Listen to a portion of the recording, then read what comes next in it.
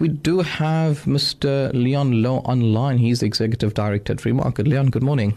Okay, I think we're still trying to get hold of him, or he is on. Anyways, so he's the Executive Director at Free Market, and yes, so I think all of us will be in support and will rally behind free data.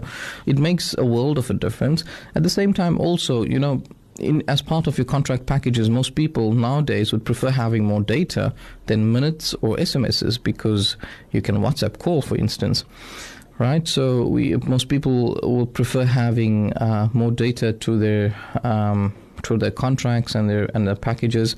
So yes, data must fall is probably a solid way to reignite South Africa. Well, but speaking to us this morning is Mr. Louw, Executive Director at Free Market. Good morning, Leon. Good morning to you and the listeners. How are you doing? I'm doing well indeed, thank you. I hope you are too. Well, I think we can be better. Well, Black Friday passed, Cyber Monday also passed, but we're still reeling with the hike in data prices. Data must fall is something that you're championing. Why?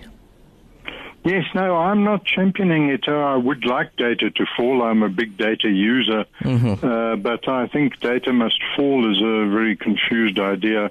Okay. It's very popular, of course, but I don't think it's sensible. It's like, having a protest saying food must fall or clothes must fall, or, it's like wanting free food or free clothing or free furniture or free petrol or whatever. So the idea that data should be free or data should be cheaper is the same as, just apply to anything else, and then you can start saying, well, does it really make much sense? So we might say food in restaurants is too expensive. What we need is a movement to make restaurant food cheaper and to supply restaurant food to poor people and so on.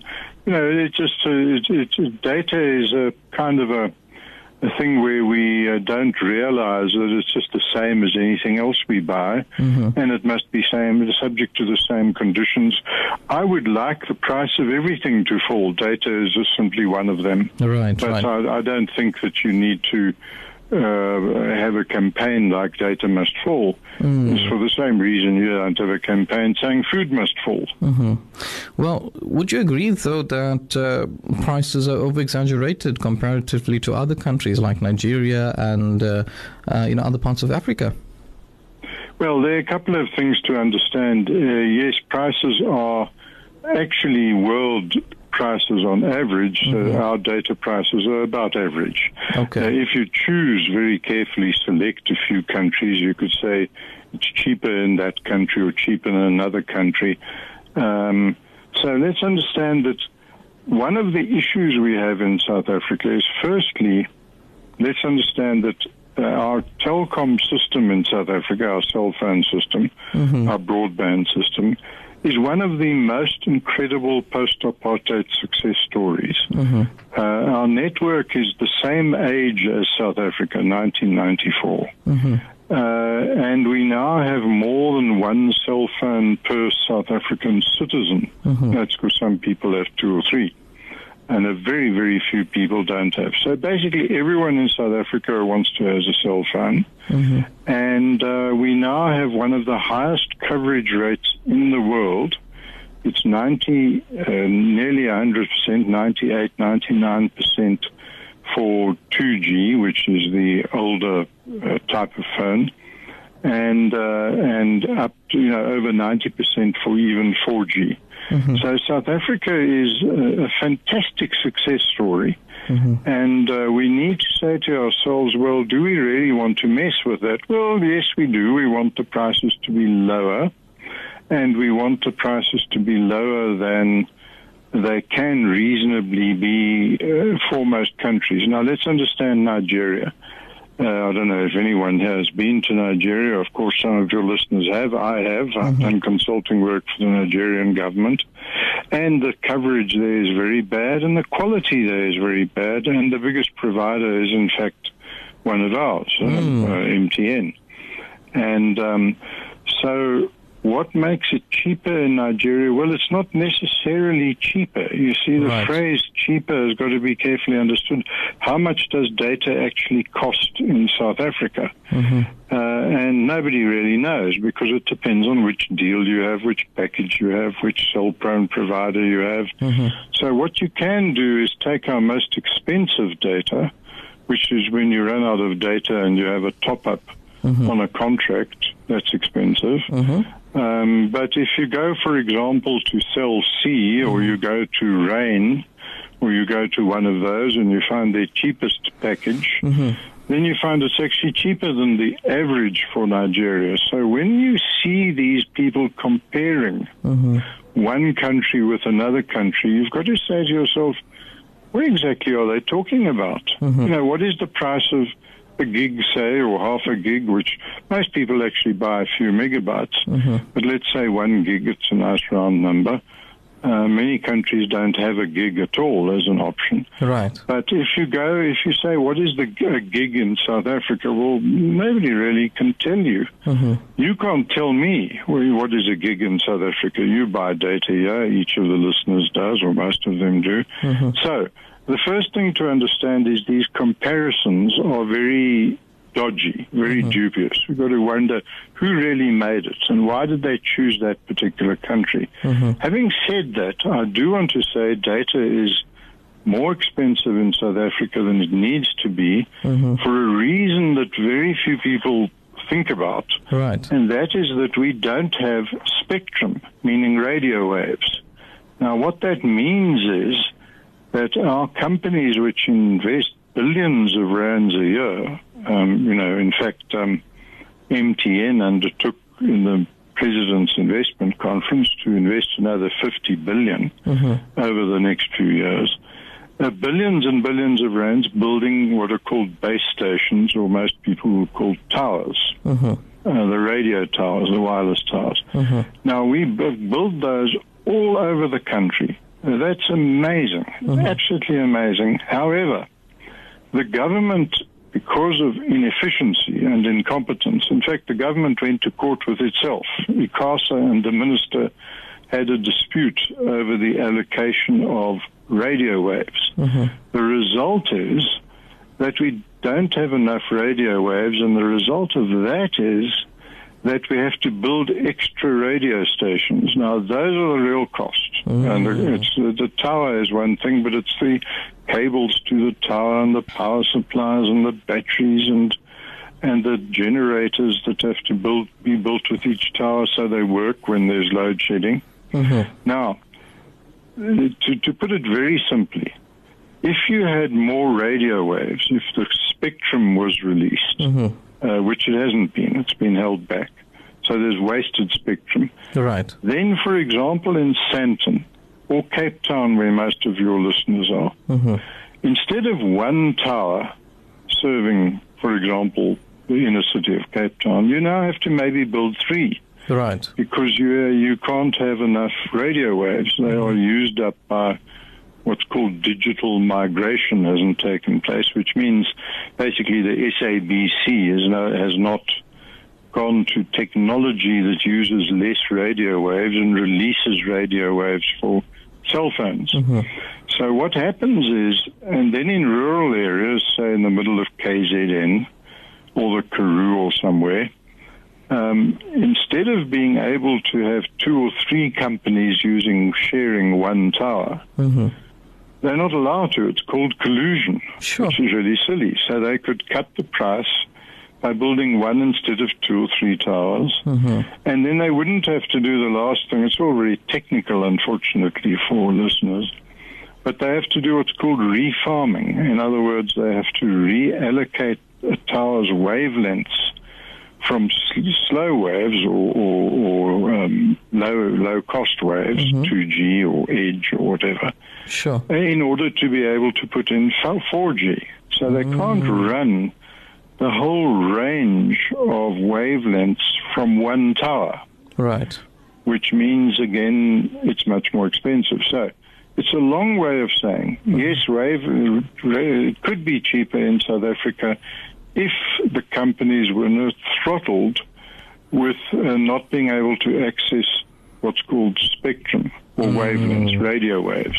Sure, absolutely. And so it's a long way of saying it could be cheaper, but not much. It could be, it's not fantastic. It's like food could be cheaper if, for example, it was closer to farms or something like that. So we could have cheaper data, but the idea that it could be hugely cheaper or substantially cheaper and have good quality and have good coverage, well, that's actually just simply, people who don't understand how it works. That would be in, contradiction to the Competition Commission actually stipulating companies like Vodacom to MTN to slash their data prices by between 30 to 50%. Well, would you say then it's not justified to do so? Well, I'm afraid to say the Competition Commission really has revealed its extraordinary ignorance about how such things work.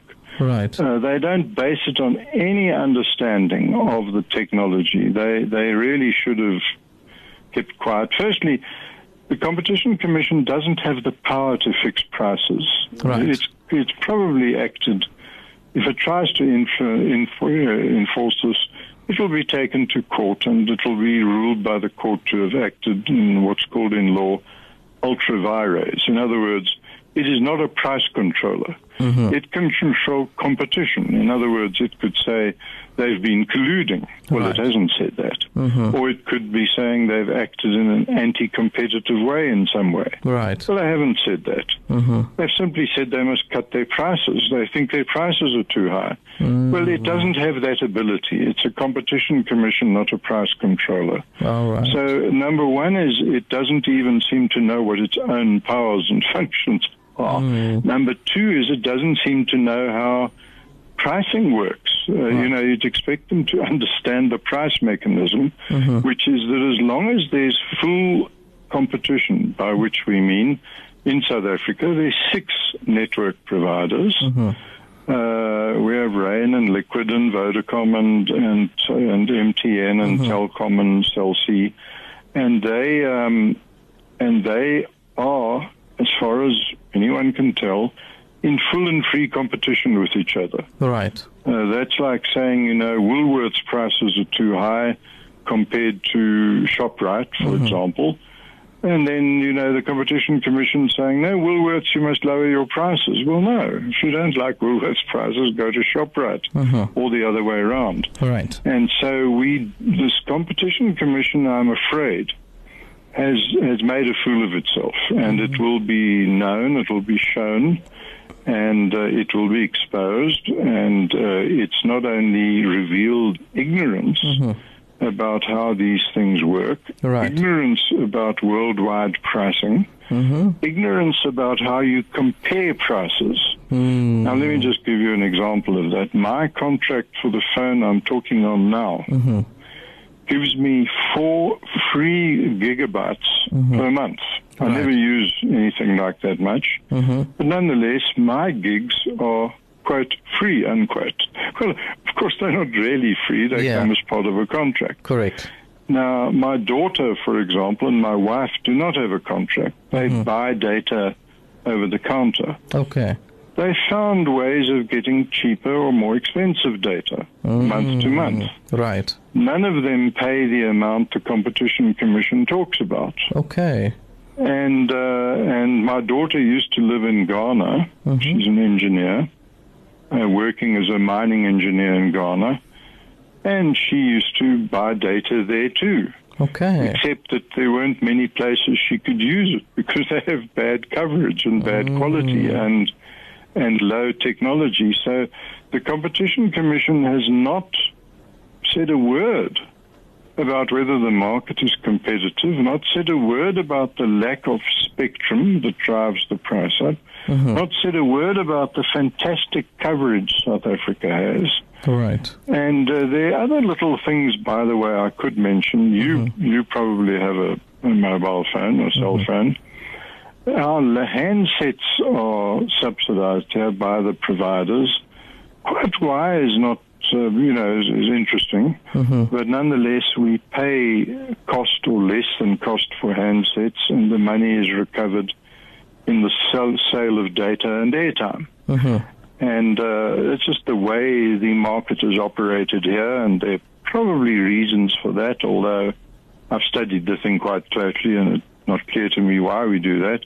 So the handsets here are much cheaper than they are, say, in Nigeria or India. And the other thing about Nigeria, by the way, it's a federation, meaning that the prices are not uniform and government is not uniform and things differ from one state to another, as in India, for example. So once I looked into the so-called, what they say the prices in Nigeria, or in India, I looked at India particularly, which was said to have the cheapest. It turned out to be one city with one company selling for a loss in order to get into the market. So it wasn't the price, in Hyderabad or the price in Delhi, but the price in Jaipur, you see. So the Competition Commission, I'm afraid, doesn't really know, and it sounds like a strong thing to say about them, but they don't really know what they're talking about in this matter. They've really made fools of themselves, and they are going to be suitably embarrassed as the debate unfolds, and as they probably, if they try to proceed, they'll go to court, and the chances are they'll lose. Absolutely. Well, let's unpack market competition itself. What gives rise to emerging companies filtering through this type of competition? What sets the standard? Yes. What competition theory is an important branch of law. It's like in medicine, eye surgery is a different branch from, say, heart surgery. Right. So in economic theory, there are different branches. Labor theory, and there's price theory, and there's capital theory, and so on. So competition theory is a particular branch of economics, and you can have different competition theories. For example, one says that if there's so-called market dominance, which is the market share approach, then there's the market behavior approach. In other words, what do companies do? Do they collude, and how do they form prices, and do they try and sign exclusive agreements in, say, shopping centers and so on? So that's market behavior. And then there is contestability theory. Contestability theory is the one that makes most sense. It merely says, is the market contestable? Is anybody free to enter? And let's use a small town example. If you go to Dar or to, some town near Cape Town, Ceres, for example. Now, there may, in a small town, be only one bank. Okay, so you might say, goodness me, this bank's a monopoly. But what makes the bank behave efficiently is the fear of another bank coming. Right. In other words, contestability. It doesn't matter what its market share is. And if it misbehaves itself, if its behavior is wrong, well, then it's going to have a competitor, another bank opening. And the same is true of a doctor or a vet or a restaurant or anything else, like in a little town where I sometimes visit for birding reasons called Wakkerstrom. There's one pub and only one pub. Well, it behaves itself very well indeed, and its price tells you that the prices are down on a certain day and they've got specials on the go. Why does it behave competitively? Well, the answer is it doesn't want anyone else to open a pub. Right. Now, let's apply that to cell phones. Our cell phone market started with the government creating what's called in economics a duopoly. It's a monopoly for two, basically. Right. A twopoly, let's call it. They gave a license to Vodacom and MTN, no one else. So there were just two. Now, that's something we opposed in my organization, the Free Market Foundation. We wanted free competition, free entry. Right. What's happened with South African Airways is that the government used to have a monopoly, 100% nearly. A few little small routes were allowed here and there for private planes, but essentially nearly 100% for South African Airways. Then it declared open skies. It allowed competition. Mm-hmm. Unfortunately, SA Airways didn't behave competitively and lost, and basically now is insolvent and in what's called business rescue, and that's probably just a short distance away now from being wound up. Mm-hmm. Now, in Vodacom and MTN, they competed and might have colluded. Nobody really knows. They were never charged or accused of collusion. As far as we know, they competed. Mm-hmm. So the market was, and it's a long way again for the listeners of saying, competitive. In other words, each of them was trying desperately to find a way of getting more customers and behave competitively. And they might have done that by lowering airtime costs or SMS costs or or lowering data or raising data. So they try and find their own mix to beat each other. Right. Then the government allowed two more, Telkom and Cell C. And but the government didn't allow them to enter into cooperative deals with each other. It calls that, the Competition Commission calls that collusion, whereas most of us would think it's cooperation. It's like you in a radio station sharing your transmission technology with another radio station to cut costs. Right. The government says, no, you can't do that. That's collusion. You would call it joint venture or cooperation or something, you see. Sure.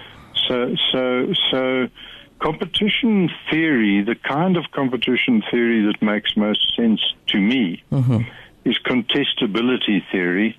That, unfortunately, is not the view of the Competition Commission. I don't think it even knows what contestability theory is, because it's never, ever referred to it, never mentioned it as the method by which you ensure competition. It refers to market dominance, in other words, a big share, and market conduct. In other words, how you do your marketing. Right. Now, let's just go quickly to dominance. When it interferes with market share or market dominance, it's not really interfering with the supplier. Think of this now. Say, for example, they say to you, you've got too many listeners, and your competitor somewhere maybe doesn't have as many listeners. Well, it's the listeners who choose to listen to this radio station or another one. Just as it is if everyone chooses to buy their shoes at Edgar's or ShopRite or something, or Macro, then you can't blame the supplier. You must blame the consumer. Consumers decide who supplies and how big they are or what market share they have. And so contestability theory says you should never even bother with market share. And if all consumers decide to listen to your radio station, every single one, well, that's the right of the consumers. We don't want the Competition Commission forcing them to listen to other radio stations, and we don't want the Competition Commission forcing us to use other companies. Absolutely. And that, I'm afraid, is its policy. It doesn't really understand economics of competition. Sure. Well, and just before I let you off the hook, man, I'm really enjoying this this breakdown in economics. Just for the common consumer that most of us are out there. In fact, I'd just like to know, with regards to the reality of the situation, leaving aside the whole business approach to competition, contestability theory, and the whole economics behind it, moving into the social altruistic space, if I may. Do you think the government should come up with free public Wi-Fi, like certain areas in Cape Town, which they've been trying to, bring infrastructure through, and in order to empower communities, regardless of the ongoing process of competition between big companies like Vodacom and MTN? Yes, I think the government should try to provide, as it does, free roads and, free sewers and free water supplies and so on to some people. Very little is free, even from the government. Pensions are free and social grants. But we pay for water and pay for electricity and pay for refuse removal and so on. And then that's correct. And what you want to do is for the government to lower the price of what we pay for. And, of course, also to allow competition, to allow other people to supply electricity, for example. Correct. We should allow free competition in electricity and not have a government monopoly. So there's nothing wrong with that, but what it can do is allow competition. In other words, stop licensing six. Allow, as we do with airlines, allow anybody to enter the market and to compete with the government. And to provide services to the poor is one thing, but the problem with cell phones is cell phones already are completely saturated, even in the poorest communities. So in a shack dwelling settlement, the poorest of the poor already have cell phones and already are receiving and paying for services. So personally, I think it's not a priority for the government. I think it should deal with more important things, seeing to our safety and security, seeing to disease control, seeing to education, for example. So, and looking after needy people, unemployed people, or it should allow unemployed people to get jobs. So I would say that this is low on the government's list. If you and I were the City Council of Johannesburg, or of Cape Town, we'd look around and say, what are the things that the poor are not getting that we'd like them to have? Right. They do already have data and cell phones. They're doing very well for themselves. Is that really the number one thing we should be spending our money on if we want to look after poor people? And the chances are we would not reach that conclusion. The chances are we would say that service delivery is more important. So let's rather, by service delivery, we mean things like roads without potholes and safe drinkable water, and sewage services instead of bucket toilets. So instead of having long drop pits and bucket toilets, let's have waterborne sewage for the poor. That would be a much more sensible thing for the government to do and to look after if it wants to help poor people. Absolutely. Mr. Leon Louw, it's been a pleasure chatting to you this morning. Thanks so much for debunking this whole competition commission, or bringing a different perspective, at least for our common consumer listening out there. Have yourself a fabulous one. Yes, and you too, and the listeners. And this is complex stuff, and I hope I've tried to make it accessible to people who aren't specialists in the field. No, absolutely. Economy 101, back to universities where we're leaving in, Mr. Louw. Have yourself a good one. Take care. Bye. Thank you, and you and the listeners too. Bye. Mr. Leon Louw there chatting to us, the director, for Free Market Foundation. Well, we have some commercials to pay, and we'll be back on the end of this. Keep it locked. The Voice of the Cape, 91.3 FM stereo.